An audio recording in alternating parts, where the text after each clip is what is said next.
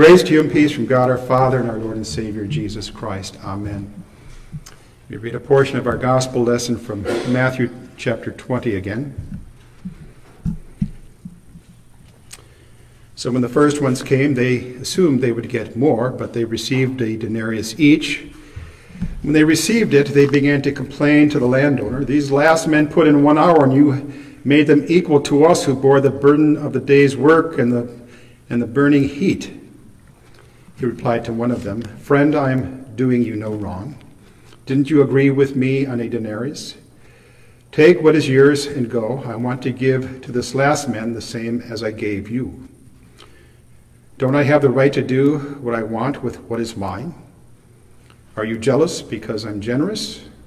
So the last will be first, and the first last." We pray. These are your words, Heavenly Father. Sanctify us by your truth. Your word is truth. And now may the words of my mouth and the meditation of all our hearts be acceptable in your sight, O Lord, our rock and our Redeemer. Amen. Please be seated.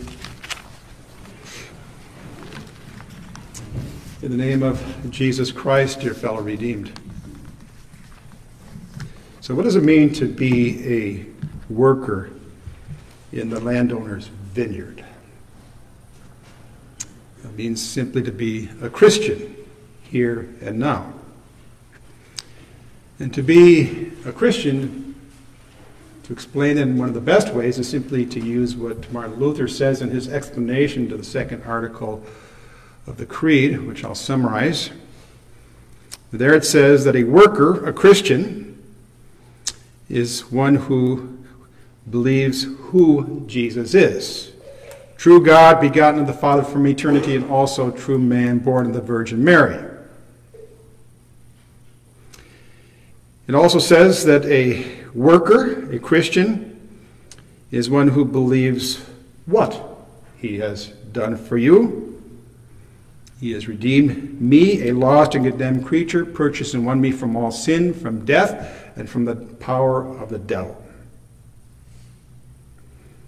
It says that a worker, a Christian, is one who believes how Jesus did all this. Not with gold or silver, but with his holy, precious blood and his innocent suffering and death. And finally, it describes what this worker, this Christian, must do while he is in the vineyard, in order that I might be his own, live under him in his kingdom, and serve him. To be under him. You know, he is Lord, he is King. I am a servant. All this also comes packaged in our baptism, if you think about it. We're baptized into Christ, the one who is both God and man. We are baptized for the forgiveness of all our sins that he won. And for others, even way later, maybe just moments before they died, think of the thief on the cross. So, many of you have been a Christian since infancy. You have not missed a beat. There's been an admirable consistency throughout your lives. Some of you come from a long line of faithful Christians, a wonderful and blessed heritage. Some of you have lived better lives than the rest of us and avoided those ugly and big sins. Some of you have shown greater love and mercy to your neighbor, especially those in need. Some of you have given more for the work of the church so that it could continue to exist and even grow. Some of you have a better grasp of Christian doctrine, showing great loyalty to its purity. Some of you have waged noble battles in the defense of the truth, maybe when others should have but did not. Some of you have been more involved in mission work and evangelism to bring the gospel to your neighbor and to those in countries far away. Some of you have had to suffer more. You've borne a heavier cross. You've endured more. Some of you have been persecuted because you stood up and confessed the truths of Christianity when it was scary and dangerous, and you paid the price. Some of you have simply kept the commandments within your family or other vocations better and more humbly than the rest of us. And you've done all these things while remaining in repentance and trust in Jesus alone. But as Jesus points out in this parable, there was a problem that one of these groups of workers ends up having. They start seeing their work through a particular lens. They bring with them a particular assumption. And that lens or assumption has to do with the concept of merit, an earning mentality. They start thinking and saying, we have to work longer than them, we've worked harder than them, we've had to suffer more than them, and that means we have earned something they have not. We have merited something before the landowner that they have not. There is, of course, some truth to this. Again, some have worked longer, harder, suffered more in God's kingdom here on earth. You see this in the Bible. You think of Noah, you think of Elijah, you think of Jeremiah, the other prophets, you think of those who had to go into captivity in Babylon. You think of the early Christians who made the good confession and performed acts of mercy and were persecuted, and some were martyred. You think of Christians throughout the centuries. In the communist countries, it's been horrible very often. India, Muslim countries, including those in those Muslim countries who converted from Islam to Christianity, and they were beheaded as they confessed their faith and as they loved and forgave their enemies.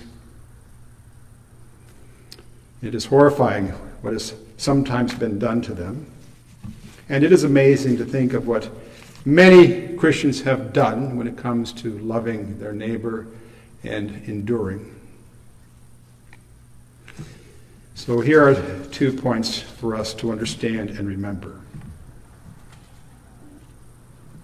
First, all of these works and services they have done in the vineyard here on earth, including the works you have done, no matter how long or how difficult, they are all the work of the Holy Spirit within our lives. So all these things you have done are good. Well done, brothers and sisters in Christ. Second, none of these good works and services make us any more worthy before God. We do not earn any more before God by any of these. And if we think so, if we look at them through such a lens, if we bring this assumption with us, if we think we deserve more from God because that Christian next to us has not done as much as we have, has not worked as long, has not suffered as long, has not borne the burden of the day or felt the scorching heat as we have, then we are like the complaining workers in the parable, to whom Jesus said, the first will be last. To think in our hearts that we can earn God's favor, to assume that we deserve God's reward because of what we have done, is a dangerous thing. For that lens, that assumption, that way of thinking denies the reality of our sinfulness, as the Bible describes it. It robs God of his grace toward us. It redirects us from Christ and his work to our very imperfect work that is always tainted with sin. And in the end, it will send us to hell. That's what Jesus means when he says the first will be last.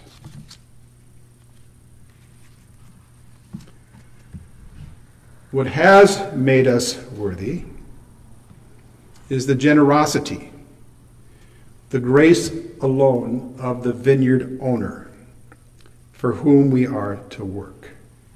Jesus is the generous, gracious, good, merciful vineyard owner. What has made us worthy is not our work in the vineyard, but the work of the vineyard owner. It was the Lord's living, his dying, his suffering for all our sins. Or we were even called to work in his vineyard. It is his work that makes us worthy. We simply have the privilege, the great privilege of being called to work in his vineyard here on earth, to follow him, to be Christians. In fact, if we want to talk about what we have earned, the Bible, how works and service fit in, Paul answers that in the very next verse. For we are God's workmanship, created in Christ Jesus to do good works. Workmanship. Workers in the vineyard. Of course, we could give many examples, but this is one that came to my mind this last week. In one of my former churches, there was an older member who always took it upon himself to go and visit members who were either in the hospital or shut-ins in nursing homes. And he did this all by himself. He did it for years. And he was kind of a unique individual. And then he himself ended up in a nursing home.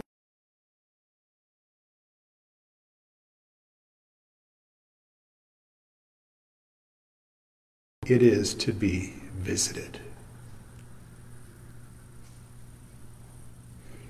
So I share this with you to impress upon you and me this truth. There are many ways to work in the vineyard, of course, but this is one, and it's a relatively easy one, and a very meaningful one. And we don't have a lot of shut-ins or a lot of people in the hospital, but we do have several. And so it's something we can all think about, because it is very meaningful, especially for those who do not get many visitors. And I know some of you have taken upon yourself to do so. Well done. But, it's reminiscent of the words of Jesus. I was sick and you took care of me. I was in prison and you visited me. Whatever you did for the least of these brothers of mine, you have also done for me.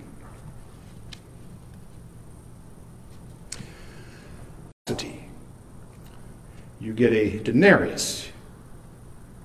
You get heaven. And Jesus confirms this in words just preceding our parable when he says, and everyone who has left houses or brothers or sisters or father or mother or wife or children or fields for my sake. In other words, all those who have